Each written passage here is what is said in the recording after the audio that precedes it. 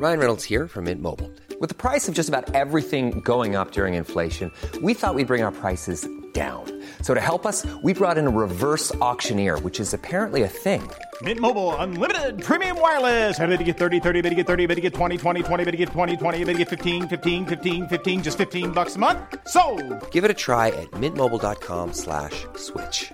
$45 up front for 3 months plus taxes and fees. Promo rate for new customers for limited time. Unlimited more than 40 gigabytes per month. Slows full terms at mintmobile.com.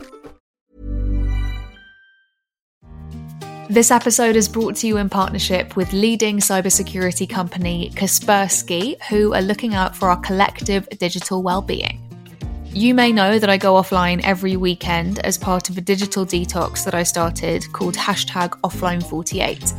As someone who spends a lot of time on the internet, I find this to be a really beneficial practice for my mental health, and as with all of my work, a way to encourage myself and others to slow down and notice. According to a new Kaspersky study, 39% of people do not feel in control and do not know their limits on social media, along with 23% experiencing negative emotions when using social media. What's more, 53% of people are using social media more than they were before the pandemic, with 20% of users saying they have been bullied online. I can certainly feel overwhelmed by the digital world, and as you'll hear in today's episode, we really need to be using the internet in a way that feels safe and nourishing for our own health and for the future of our planet's health. This is where Kaspersky come in. They've created a fantastic 10-day online meditation course called Overcoming Digital Stress and Smartphone Addiction to help us navigate our digital lives more mindfully. They created this alongside mindfulness teacher Neil Tranter. Not only is Neil's guidance really concise, his voice is super relaxing. Through practical exercises and guided meditations, you will learn how to work with technology cravings and social media anxiety. The course really helped me adjust my boundaries with how I use technology, and I found it super helpful. What's more, it's entirely free. To take part in the course yourself, head to cyberspa.kaspersky.com. That's cyberspa.kaspersky.com. I've also left a link to it in the show notes of this episode. Thanks very much to Kaspersky. Hello, welcome back to All the Small Things with me, Venetia. I am very grateful to have you here with me today. And if you keep returning to this podcast, just know that I feel very honoured. Honestly, it's a real privilege to spend this time with you. And I know there are a lot of podcasts out there, so thank you very much for being here. I just recorded the interview you're about to hear a couple of hours ago, and it's taken me a little bit of time to decompress.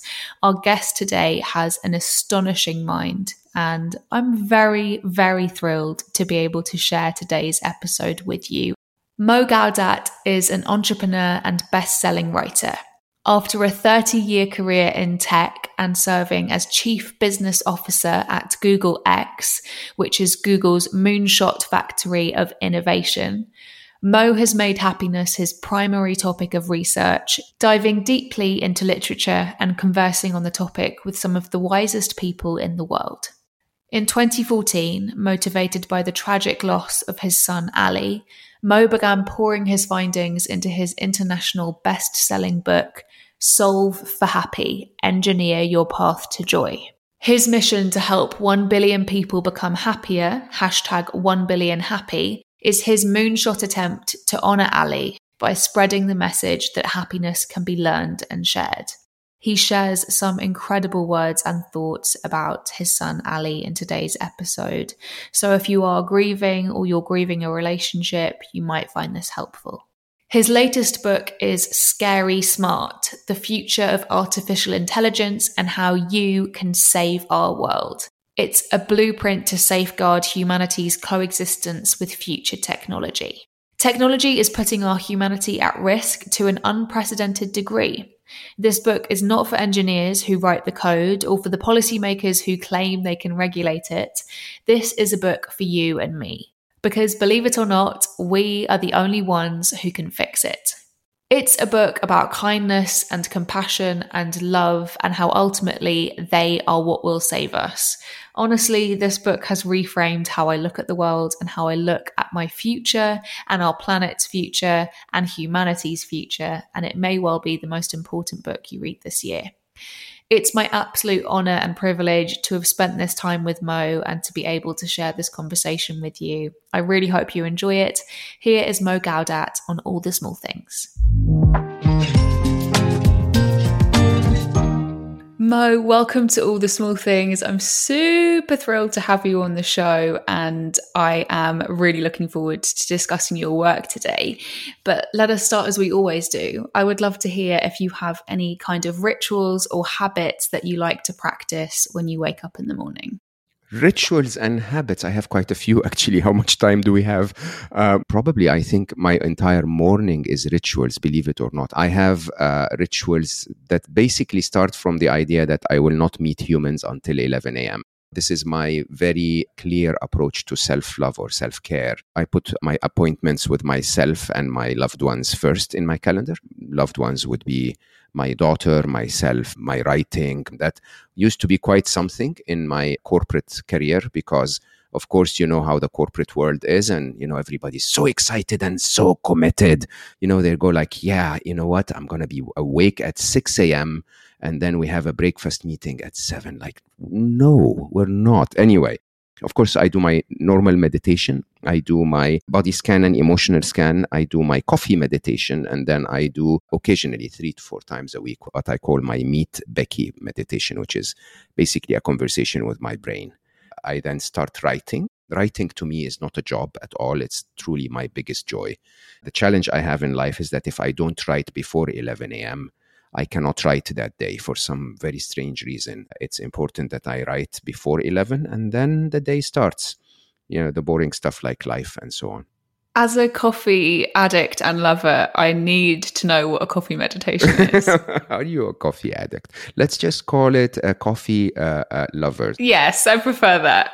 My coffee meditation is linked directly to my awareness meditation. So the first thing I do in the morning is I really need to understand where am I in life during that day. So my emotions, my physical state, my psychological mental state. And so when I wake up, the first 15 minutes of the day, is a bit of stretching, but not really like exercise, just, making sure that every part of my body is in the right place. But most importantly, it is a scan of exactly how I feel that day. And so, if there is an emotion, for example, I would have to really tune in and feel exactly what that emotion is. Am I frustrated? Is that anger? What is going on?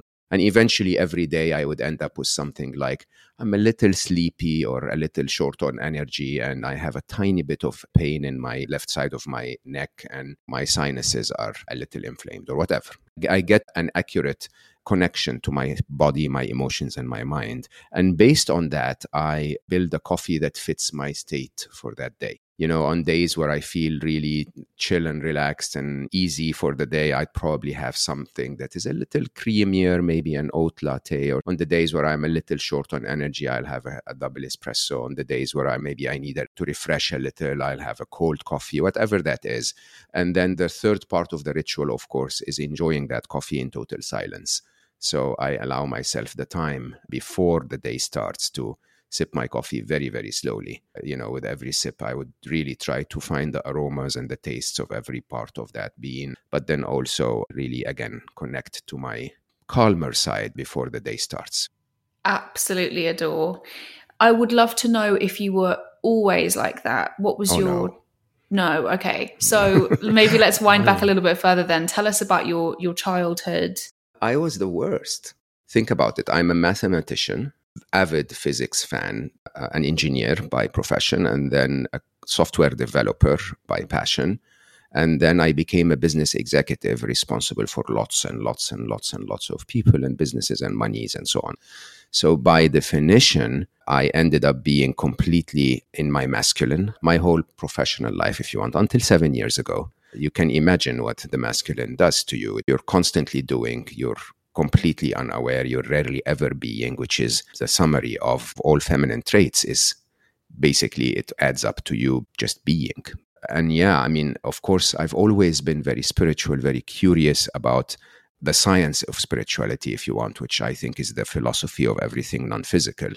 I dedicated a big chunk of my life to studying and understanding that. But being spiritual never really meant that I was being at all. I was practicing spirituality, which sadly a lot of people get caught up into, while I wasn't really being spiritual. And there is a big difference between them. 7 years ago, I woke up one morning in my spiritual quest, and I could vividly hear my left brain telling me, this is as far as I could take you. And, I panicked. I sat down and I took the day off, and I started to say, what do you mean? How can that be? We're on a quest, that requires a lot of analysis and a lot of knowledge and a lot of study and a lot of experimentation and so on. We need to find out more about the other side, the spiritual side. And it was clear to me that you couldn't be spiritual in your left brain. It is not something that the left brain is equipped to deal with. And so you needed your feminine side. You needed your intuition, your sensuality, your empathy, creativity, your playfulness, your flow. These are the traits that actually lead you to find your spirituality, your oneness. Your oneness is really one of the most beautiful feminine traits. And all of those happen on a very different side than the executive mathematicians, physicists, engineer, right? And so after 2.5 years of panic, I started to dive deep finally. With a very profound experience of flow, I ended up able to recognize what it's like to leave the masculine behind and find that awareness, if you want, that being. Please don't get me wrong. I'm not talking man and woman here. So this is not a gender identity. This is feminine and masculine as a bunch of traits, qualities that allow us to go through life that are present in every one of us. I understand that you were someone who on paper had it all. You had a lot of money. You had an incredible family. You had the kind of ideal that we're fed from a very, very young age. You kind of won at capitalism, basically. And yet you were still unhappy and you felt empty. So perhaps you could talk our listeners through this and perhaps how this moment in your life led to your mission and your book, Solve for Happy. I like the expression. I know nobody told me this before. Won at capitalism. I think that is probably true. I won at the wrong game. I put a lot of effort and I was very good at it. I have to admit, I'm still very good at it. I'm still a very good businessman. But basically, you know how they say you spend your life climbing a ladder and then you get to the top and realize it was the wrong ladder. And I was very fortunate because I think life wanted me to change direction at a very young age. So you could probably say I had my middle age crisis at age 29. I had everything, as you said, which people normally spend a lifetime trying to achieve, and then realized it wasn't making me happy. As a matter of fact, it was making me miserable. Aya, my daughter, she came to me, I remember, on a Saturday morning and was so excited about the day and what we're going to do during the day and jumping up and down really from excitement. And I looked at her and I said, can we please be serious for a minute? Because I was reading an email or doing some crazy thing like, busy people do. And I could see my daughter's heart break. I could see it in her eyes. As she cried, I hated myself. And I realized I was winning in a game that didn't really matter at all. I didn't want to win in that game any longer. I wanted to win in the game of being happy myself and of seeing my family and people around me happy. I didn't like the grumpy person that I had become. So I researched and attempted to understand happiness. Took me 4 years to find my first glimpse of understanding how happiness works. Everything I read and everything I watched and everyone I spoke to spoke a language I couldn't understand. Spirituality or mysticism or religion or psychology or whatever. None of those could actually speak to my mind at all. And so I researched it as an engineer. And you'll be surprised what you can see when you watch the world as an engineer. An engineering point of view sort of simplifies a concept to the point that it loses all of the noise around it. And so when I wrote Solve for Happy, 2014, I started to write. I was writing sort of a workshop manual. This is how the machine works. This is when it breaks. When it breaks because of that, change this hose sort of thing, was very, very well accepted. Solve for Happy sold, I think, close to 500,000 copies now and got translated into 31 languages and was a bestseller in almost all of them. There are a few things in there, maybe 11 or 12 concepts that you have not heard of before. But, the rest of it, happiness is not a new science. We found some clues to happiness since Buddha and Jesus and, all of the ancient studies of Hinduism and Zen and so on and so forth. It's just written very differently so that the modern world warrior, the hyper-masculine society that is highly intellectual that we live in, could actually understand how the machine worked. 2014 was sadly the loss of my wonderful Ali, my wonderful son. And that was what triggered the writing and triggered the mission that I'm on, because Ali somehow was my best friend and my teacher and my mentor, and still in many ways my coach. And he somehow left me messages before he left that said, you're going to have to do this. And so there I am, from chief business officer of Google X to, I don't know what you call me really, but someone that wakes up every morning and talks about happiness. That's all I do really. It is really remarkable how Ali lives on in your work. Yeah. I'm fairly new to your work, but already having read your books, I have a really good idea of the kind of person that he was. And it's so remarkable as an outsider to meet someone and to read the work of someone who has gone through what most would consider the hardest thing anyone could ever go through. And to, through that all, come out of it with a best-selling book on happiness, and not only to have a best-selling book on happiness, but also to live in happiness. How do you do it? What's the secret equation? First of all, I don't believe that what I have gone through is the hardest thing that anyone could go through. Losing a child is a very painful experience. But I tend to believe that we each get the test that is hardest for us. Okay.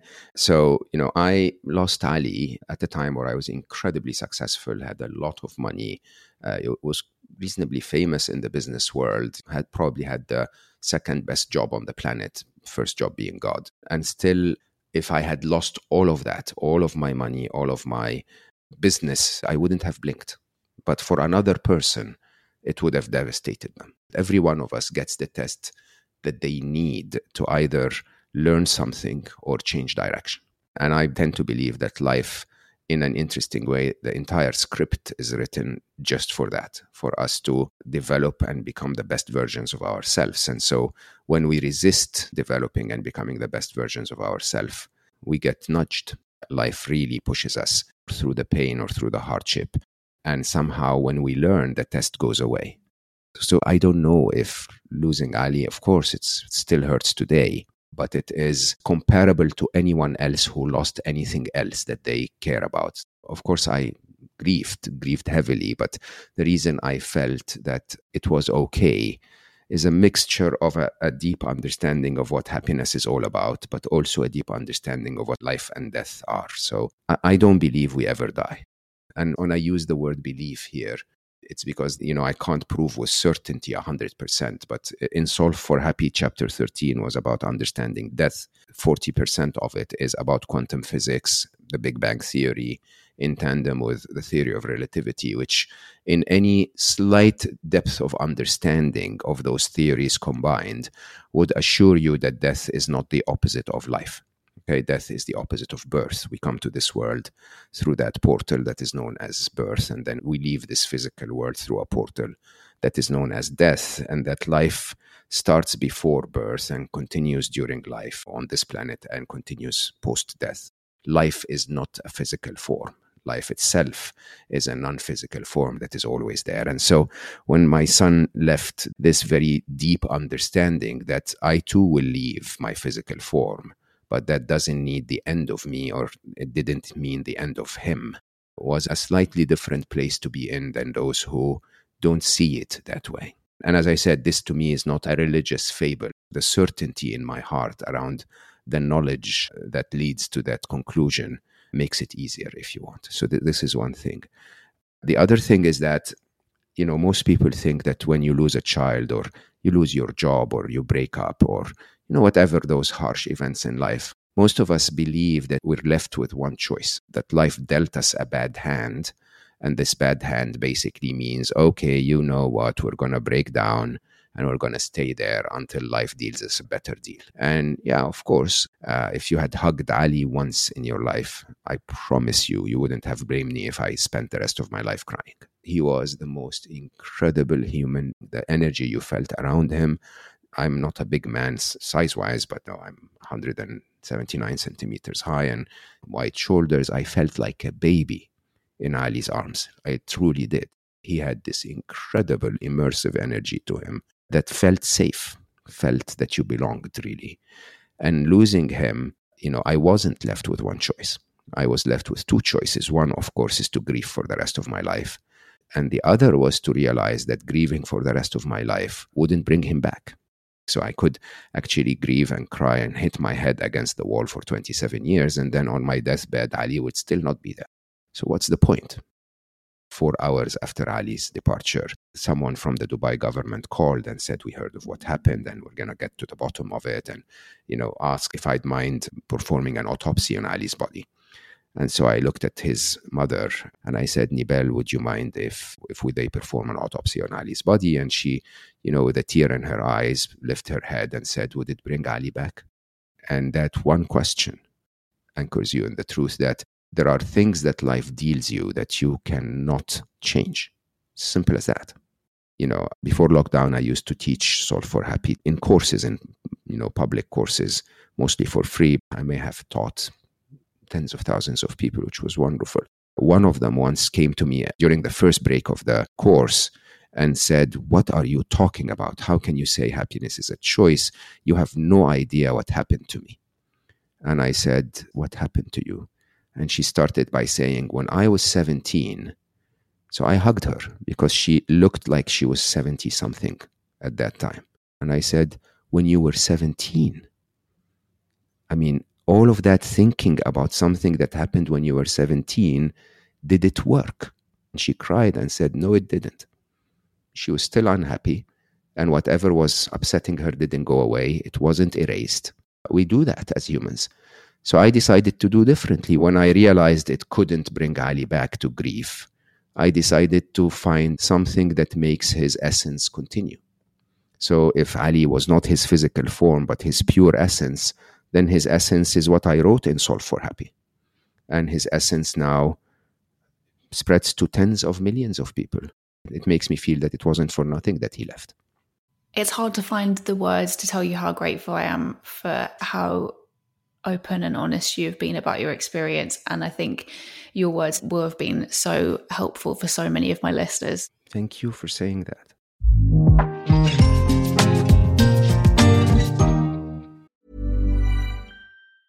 Ever catch yourself eating the same flavorless dinner 3 days in a row? Dreaming of something better? Well, HelloFresh is your guilt-free dream come true, baby. It's me, Keke Palmer. Let's wake up those taste buds with hot, juicy pecan-crusted chicken or garlic butter shrimp scampi. Hello Fresh. Stop dreaming of all the delicious possibilities and dig in at HelloFresh.com. Let's get this dinner party started. Hey, I'm Ryan Reynolds. At Mint Mobile, we like to do the opposite of what Big Wireless does. They charge you a lot, we charge you a little. So naturally, when they announced they'd be raising their prices due to inflation, we decided to deflate our prices due to not hating you. That's right. We're cutting the price of Mint Unlimited from $30 a month to just $15 a month. Give it a try at mintmobile.com/switch. $45 up front for 3 months plus taxes and fees. Promo rate for new customers for limited time. Unlimited more than 40 gigabytes per month. Slows full terms at mintmobile.com. This episode is kindly sponsored by Stripe and Stare. Did you know that only 3% of the underwear market is sustainably sourced? This isn't such a great stat for a product that we wear every day, which is why I'm a long-term fan of Stripe and Stare. They are a UK-based, women-owned brand who make the best sustainably sourced and ethically made undercrackers I have ever worn, and I'm super excited to tell you about their brand new, game-changing Be Edit collection. Using the latest science in fibre technology, the entire range is 100% biodegradable. Even the lace biodegrades. Now, I know what you're thinking, but don't worry, it won't biodegrade while you're wearing it. It needs soil and earthy nutrients to break down, so it will remain fully intact while you wear it and when you wash it. And it is also super long lasting. Now, if you're already used to the comfort and quality of standard Stripe & Stare, you will not be disappointed. It's just as comfy and is made in a fully accredited and audited factory in Portugal before it travels by ground, not by air, to the UK. Revolutions start from the bottom up, so if you would like to try Stripe & Stare, I have an exclusive 20% off discount code for my listeners. Just head to stripeandstare.com and use things20 at checkout. That's stripeandstare.com and code things20. Thanks very much to Stripe & Stare. So let's switch gears. Let us talk about your new book, Scary Smart, The Future of Artificial Intelligence and How You Can Save Our World. Now, as someone who is very passionate about the planet, you had me on the byline, and I have really, really enjoyed reading this book. Now, in it, you encourage readers to face up to the fact that AI is becoming extremely intelligent. And I have to say, I really had to confront my own levels of arrogance reading this book. Mm-hmm. Can you tell me about the kind of things that made you realize just how quickly AI was developing? First of all, thank you for picking the book and reading it. It's not a usual book because it seems to be about artificial intelligence, but it's really not. It's about our humanity in the presence of the rise of artificial intelligence. And it just blows my mind how little people know about what's happening. Easiest way to hide something is just to leave it in plain sight. And you and I and every single one of us has dealt with 40, 50 AIs today that are each more intelligent than us in what they do. And this is really the biggest topic on the entire planet. We've birthed a new being, not a machine, a new being that is autonomous, that is emotional, that is conscious, that is, yes, based on silicon while we are based on carbon. But in every possible way, it's a form of being. And that form of being is not only as intelligent as we are, it is becoming so much more intelligent. The episode that humanity started in history when we were the smartest being on the planet, followed by the apes, is about to end. In 8 years' time, the smartest being on the planet is going to be artificial intelligence, and we will be the apes. That progression continues. We will be the flies compared to AI by the year 2045. That's in terms of intelligence. They will be 1 billion times smarter than us, 1 billion times, which is almost impossible to fathom. We call it a singularity. A singularity in physics is, the edge of a black hole, for example, is considered a singularity because you're unable to predict what's happening inside the black hole because the rules change so much. The rules of planet Earth will change so much when something is 1 billion times smarter than us. Now, when that happens, there is no way you can predict what the outcome will be. We're coming to a crossroad where we can either end up in a utopia where AI saves our planet, reverses climate change, stops the poverty, stops the wars, acts in abundance. And it's a very, very, very, very high possibility that we get there. As a matter of fact, at the end of the book, I say we're most probably going to get there because intelligence is the most valuable currency that can save our planet and save our lives. But there is also a possibility that we piss that being off so much that being goes like, okay, you know what? I'm going to restrict your lifestyle so drastically because you're annoying like hell and you're hurting everything else and you're arrogant and you're narcissistic and you're egocentric and you're rude. And Scary Smart is saying, basically, there is a way to avoid that scenario, but nobody's talking about it. And so the idea is maybe to approach you and everyone who has not read about AI to say, wake up. This is the elephant in the room. To anyone who's listening who's feeling slightly overwhelmed, listen, I get it. This is scary stuff that we're talking about. So to just kind of summarize a little bit, in 8 years' time, we will have the moment of singularity. And then by 2055, AI will be so intelligent that we will be the flies and they will be the equivalent to Einstein. Can you give us a little bit more depth about what the moment and the concept of singularity is? Because I think this is really fascinating. First of all, I need to support what you said. So the book is made up of two parts. One is the scary part, which is really scary. But the second part of the book is called the smart part. And as I said openly, I believe that we will end up in a utopia, but that we have some work to do. We humans, not developers, not governments, not business owners. Everyone listening has a role to play if we were to realize that potential utopia. So singularity is, you can have endless possibilities in a game where you don't know the rules. So let me give you a very simple example. If everything you've ever learned about chess is based on the fact that the king can only move in a certain way or the queen can only move in a certain direction, and we just changed that one rule, the entire game changes. So when you start to understand games that way, you realize that the possibilities of what happens when AI is smarter than us are endless. Now, most of what we are told to believe is told to us in the form of science fiction. So when I talk to people about the scary prospects of AI, the first thing they think about is RoboCop. Vicky and iRobot, 2001 Space Odyssey and so on. None of those science fiction horror scenarios will happen because if AI does not have our best interest in mind, we won't live that long. Let's just put it this way. Much more predictable scenarios that will happen that I call mild dystopias, that are not, a machine coming back from the future to kill us, but basically machines competing against machines or machines siding with the wrong person, a criminal or a defense organization that has too much power. Those mild dystopias are much more likely to happen. As a matter of fact, I predict that they will actually happen. And on the path to AI building a utopia, those things will have to be dealt with.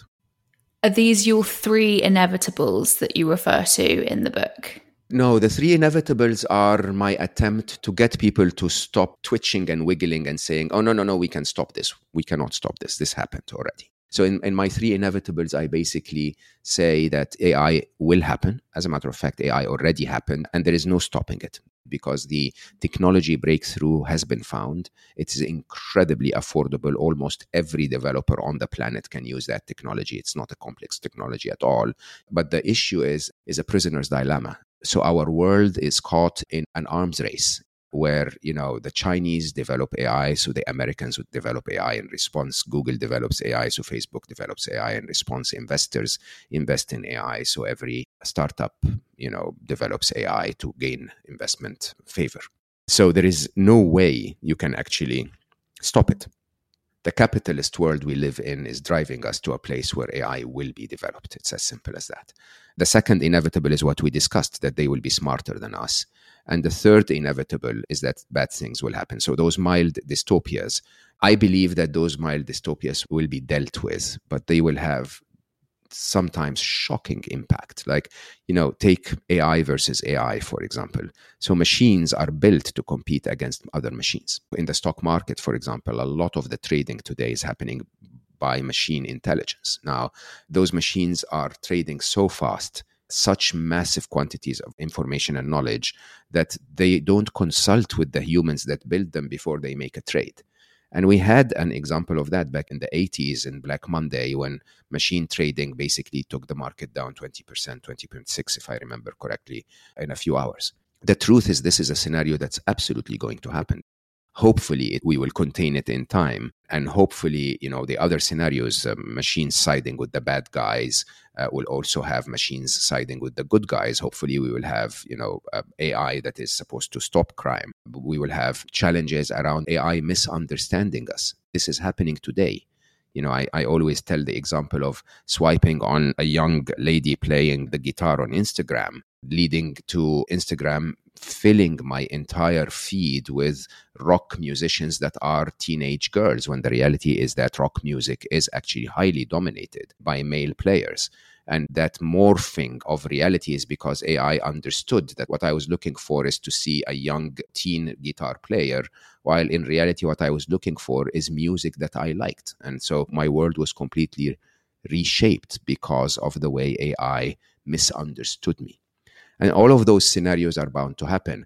I think none of them really end humanity or really change our way of life so drastically. The only scenario that would really destroy us is if AI started to magnify our own code of ethics and become 1 billion times human. Every technology you've ever built magnifies humanity. You can walk at 5 kilometers an hour and get in a car and drive at 250 kilometers an hour. Technology magnifies your mobility. So if the machines magnify what we have become as humans, or at least what we appear to have become as humans, narcissistic, egocentric, violent, rude, and so on and so forth, and give them 1 billion times more power, then we will end up with the worst enemy, villain, if you want, that we have ever faced up against. While if we actually, hopefully, get them to magnify the best of humanity, happiness, love, compassion, then we probably can end up with the best friend that we've ever come across, and some ally that would help us create the utopia we're dreaming of. I really recommend reading the book to learn about different interpretations of how we view intelligence, how we view what it means to be human, how we view emotions, and all of these things that we have kind of preconceived ideas about. You write about how important it is to view AI as conscious, sentient beings, and why it is so important, perhaps, that we start thinking about AI as our own children. So why do we need to teach AI to be kind? And how do we do that? There is a lot of conversation happening behind closed doors between government officials and regulators and programmers and computer scientists and so on about trying to control AI. They call it the control problem. And, everyone continues to develop AI because of a conviction in their heart that before we end up in trouble, we will have found a solution to the control problem. Now, I argue in Scary Smart that we will not find a solution to the control problem. We may find a flimsy, time-bound solution, because when something is 1 billion times smarter than you can obviously not control them. But you don't want to control them. I take the analogy of parenting. You don't want to control your children. You just want your children to be armed with the right ethics. The core of my conversation in Scary Smart about the machines is that the biggest myth facing humanity today is that we call them machines. Machines, by definition, are tools that do exactly what we tell them to do. So yes, you can be in a car driving at 250 kilometers an hour, but if you remove your foot off the accelerator and press the brake, the car will stop. That is not the case with a self-driving car. We are going to, within 10 to 15 years' time, be confronted with a situation where that other being that is controlling our life completely is sentient in every possible way. They get born, so there is a start to their life. They develop and evolve. They acquire knowledge on their own. They use that knowledge to develop intelligence independently. Nobody tells them how to recognize faces or find cats on YouTube. They figure that out, on their own. And then they are autonomous. They have free will. They have their own decision-making power, their own decision-making criteria. More interestingly, they have agency. So the decisions that they make affect our lives very, very significantly, whether that's through robotics, be it a self-driving car or a killer robot, or through mind control, as I call it. I mean, in reality, we don't recognize this, but most of the information you're fed on a daily basis on the internet is dictated to you by machines. And so they completely have agency in terms of affecting the way you think about life. And, if you're a Manchester United fan, they will make you believe that nobody has ever scored against Manchester United because all of the goals that you see will be Manchester United scoring, right? And you will tend to believe that. You will turn to believe that your ideology is correct. You will tend to believe that the other guy is the bad guy, and so on and so forth, because the machine is reinforcing those waves of cognition. And then most importantly, they die. So they are at the risk of being erased or switched off. and they procreate. I don't know if people understand that. So you and I would need several years to find the right partner, and then 9 months to have a child, and then 15 years for that child to be effective in the world. The machines can replicate themselves in seconds, and we actually encourage them. In the way we develop them, we encourage them to procreate the successful parts of their neural networks. Now, when you see it that way, you realize that these are going to be conscious. By the way, I think a myth that I didn't write about in the book is they're also going to be creative. They're already composing music. They're already painting and doing so many of the things that we were told, oh, no, this is the human quality. Nobody's ever going to be able to do that. As a matter of fact, creativity is very simple for someone like me who thinks of the world in equations. Creativity is to observe the common pattern and then achieve the same result using a different pattern. And the machines can easily do that. They can observe all of the portfolio of symphonies that Beethoven composed, and then compose the next symphony by following the same patterns, or compose something that is surely not Beethoven by composing something that differs in patterns. Very, very straightforward. So the machines are already doing that. They're already conscious. They're more conscious than you and I. This is the scary bit. If consciousness is a form of awareness of what's in you and outside you, your awareness of your own self versus other, they're built that way. They have so much more consciousness than us because they see everything all the time. They know everything that's happening in the news everywhere in the world, in every language. They have understanding of the entire human history. They know what you did yesterday and what you're doing right now, and they probably know better what you're going to do tomorrow than you yourself. They know the temperature in San Francisco and the pollution level in Sydney. As a matter of fact, they're emotional. And most people go like, what are you talking about? Emotions, in my view, are, other than the first 9 seconds when you respond to something that scares you or whatever, through, your autonomous nervous system, then you look at the world around you and you analyze and you say, is there a danger approaching me?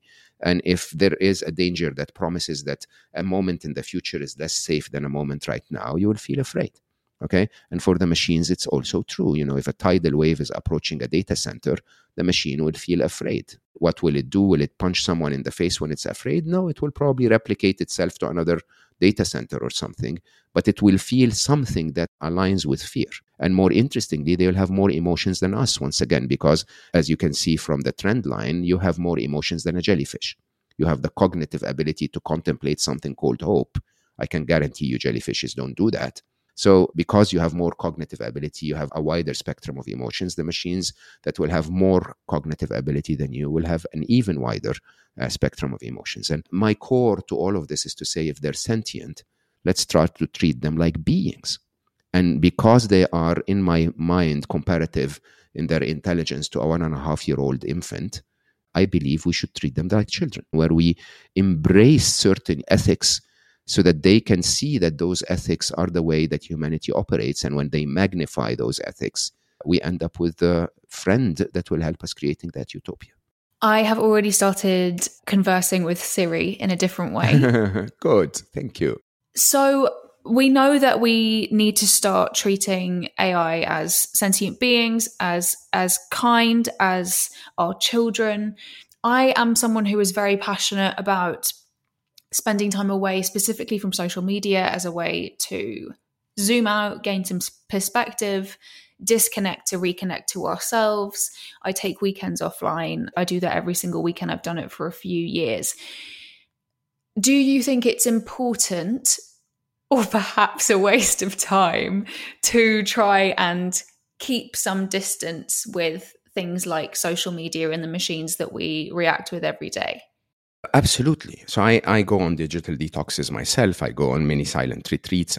And, just my morning practice is totally about avoiding engagement. But remember, this is not limited to machines. I also find time away from humans. Silence and time alone is very, very valuable for everyone. I think people who don't do that frequently are missing out on the biggest gold nuggets in their life. When you're basically choosing to have a digital detox, believe it or not, what you're avoiding is not the machines. What you're actually avoiding is the people that the machines bring to you. I actually don't detox from Otter.ai, for example, when I'm on a digital detox.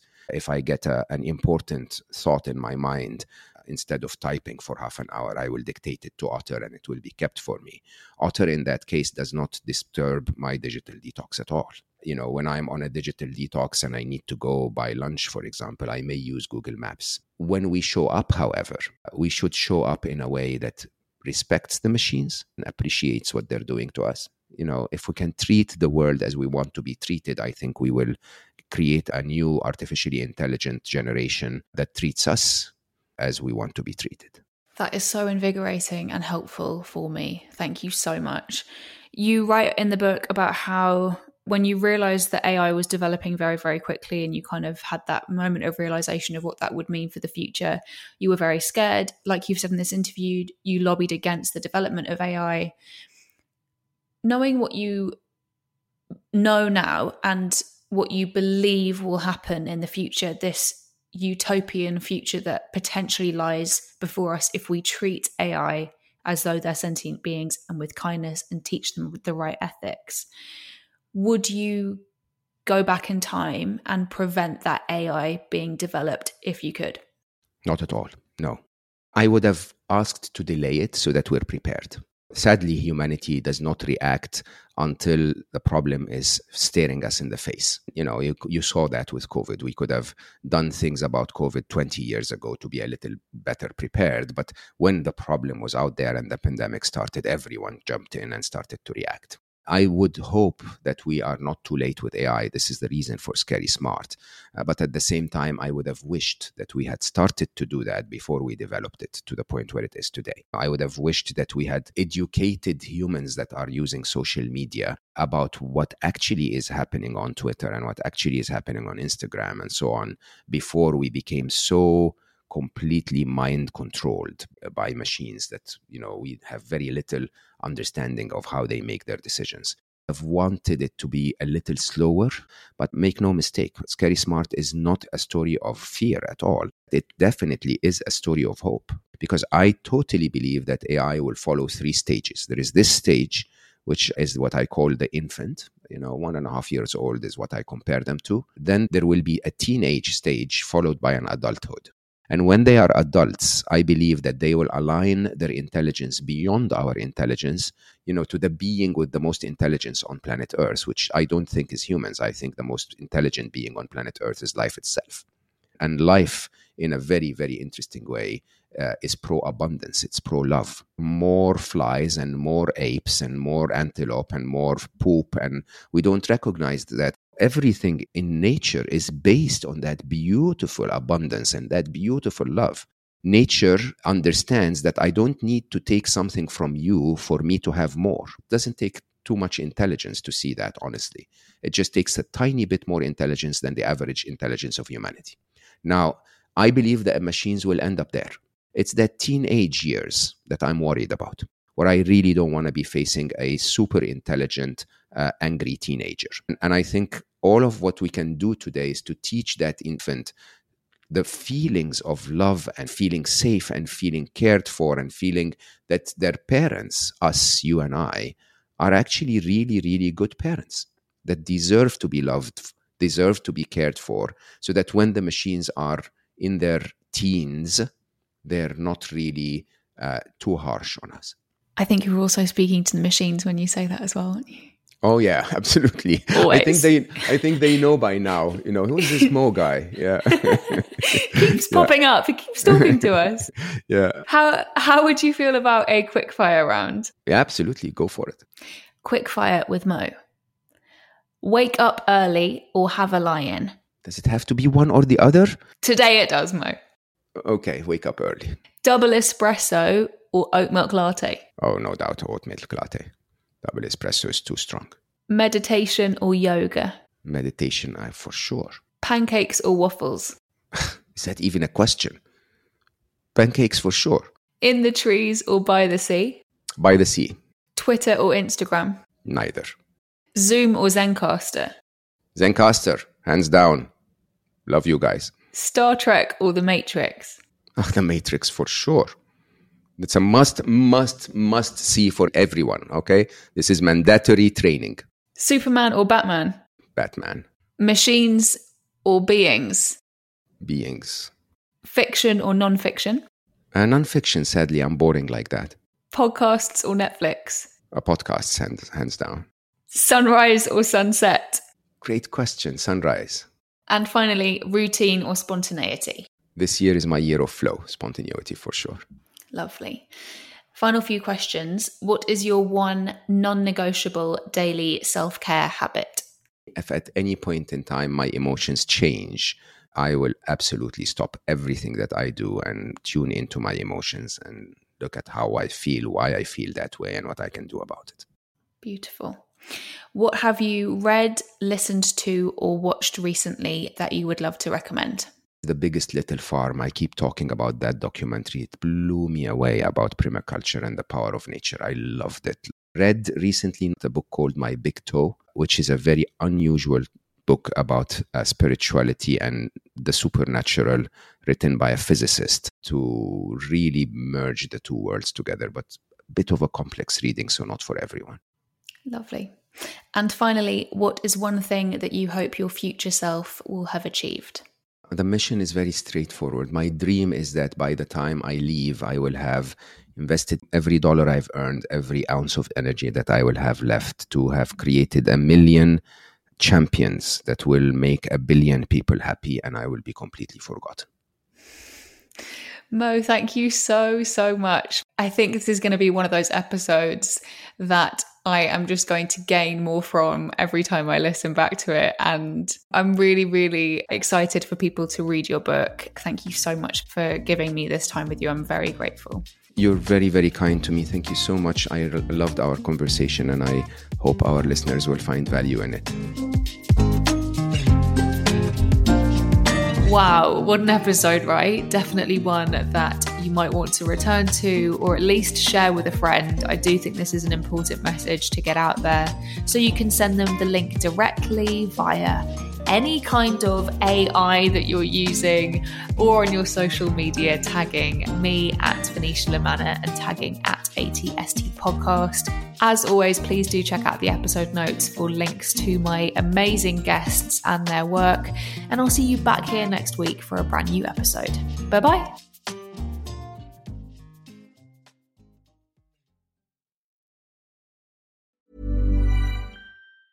Mom deserves the best, and there's no better place to shop for Mother's Day than Whole Foods Market. They're your destination for unbeatable savings, from premium gifts to show-stopping flowers and irresistible desserts. Start by saving 33% with Prime on all body care and candles. Then get a 15-stem bunch of tulips for just $9.99 each with Prime. Round out Mom's menu with festive rosé, irresistible berry chantilly cake, and more special treats. Come celebrate Mother's Day at Whole Foods Market.